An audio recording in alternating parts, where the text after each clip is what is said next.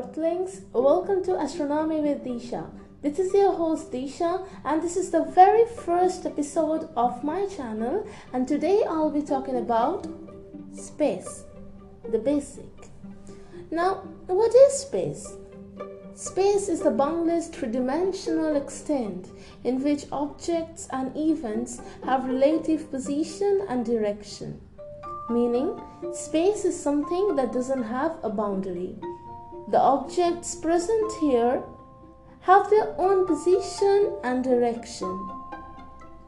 So, for example, let us take dust particles. They have their own direction, but they are traveling along with their own magnitude. Generally, in physics, magnitude relates to distance or quantity. It shows the direction or size that is absolute or relative in which an object moves in the sense of motion. I guess most of us know this. It's basic 9th grade thing, So I explained space to you. But wait, what I explained was something that you already know. All of you. So, does that conclude I'm not going to talk about anything interesting today? Nope. Let me explain. Space is everywhere. It is in the universe and also right beside you. But today, we'll not talk about the space right beside you. We'll specifically know what outer space is. We'll talk about what it is, what it contains, how it does, and we'll talk about those things that it contains. All very simply. That's because the motto of this channel is to spread astronomy among all ages, to make you understand the importance and essence of this subject and to make you love it. So let's begin. What is outer space? Outer space is the expanse that exists beyond Earth and between celestial bodies. Outer space is not completely empty. It is a hard vacuum containing a low density of particles, predominantly a plasma of hydrogen and helium, as well as electromagnetic radiation, magnetic fields, neutrinos, dust, and cosmic rays. Okay. You'll get the same thing if you Google it. And I believe most of you understood this. So let us go deeper then. So we just now heard that outer space exists beyond Earth and between celestial bodies. So does that mean between, say, Magellanic Cloud and Andromeda Galaxy there's no space? Of course there is. Now understand the things this way. Whatever you talk about, stars, planets, black holes, nebulas, even galaxies, everything lies in space. Space has it all. Space is a word with vast meaning. It's vacuum. There's no atmosphere, of course, hence everything seems black. Closer object seems bluer and farther object seems redder. We call it blue shift and red shift. It simply helps to find out the position of an object. The object that is in outer space, of course. Okay, now the space between stars are called interstellar space, and what sits in between galaxies are called intergalactic space.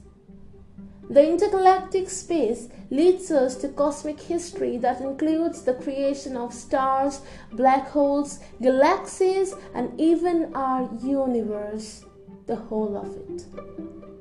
According to Google, it's vast and empty. But is it really empty? If not, then what exists there? Why? And how do they exist? Basically, you can't call anything empty when you got regular matters out there existing in gaseous form. So intergalactic space being empty is out of question now. Now, what other things is there, you ask? Stars. Intergalactic stars. The Hubble Space Telescope has been feeding us with a lot of very cool and mesmerizing pictures of intergalactic stars,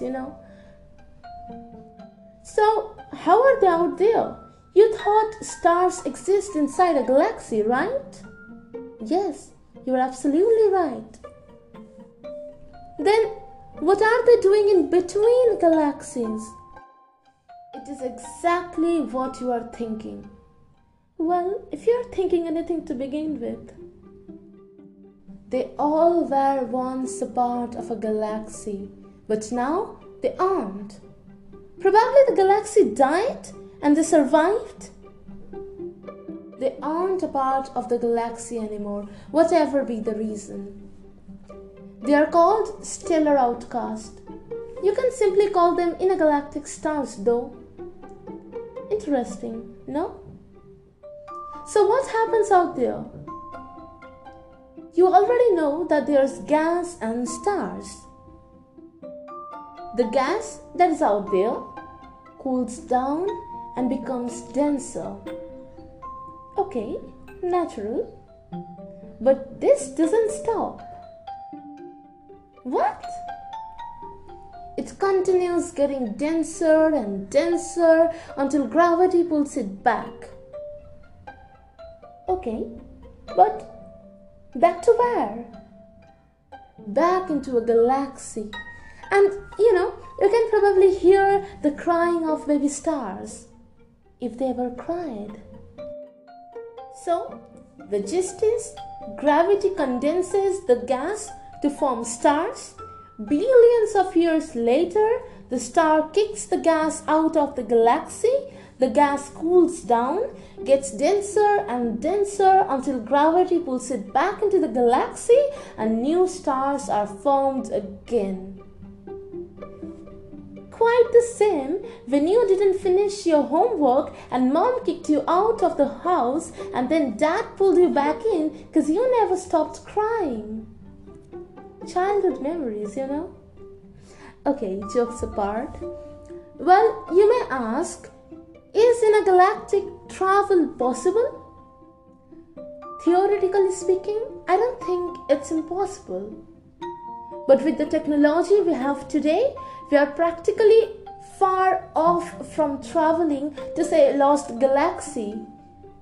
They recently invented one, But if all of you decide to help, I know the table will turn around. And just imagine how amazing it'll be when you and I will travel from, say, Milky Way to Canis Major or Draco 2 to go to some concert of a singer out there. So, you ready? Let's try to light the dark, Earthlings.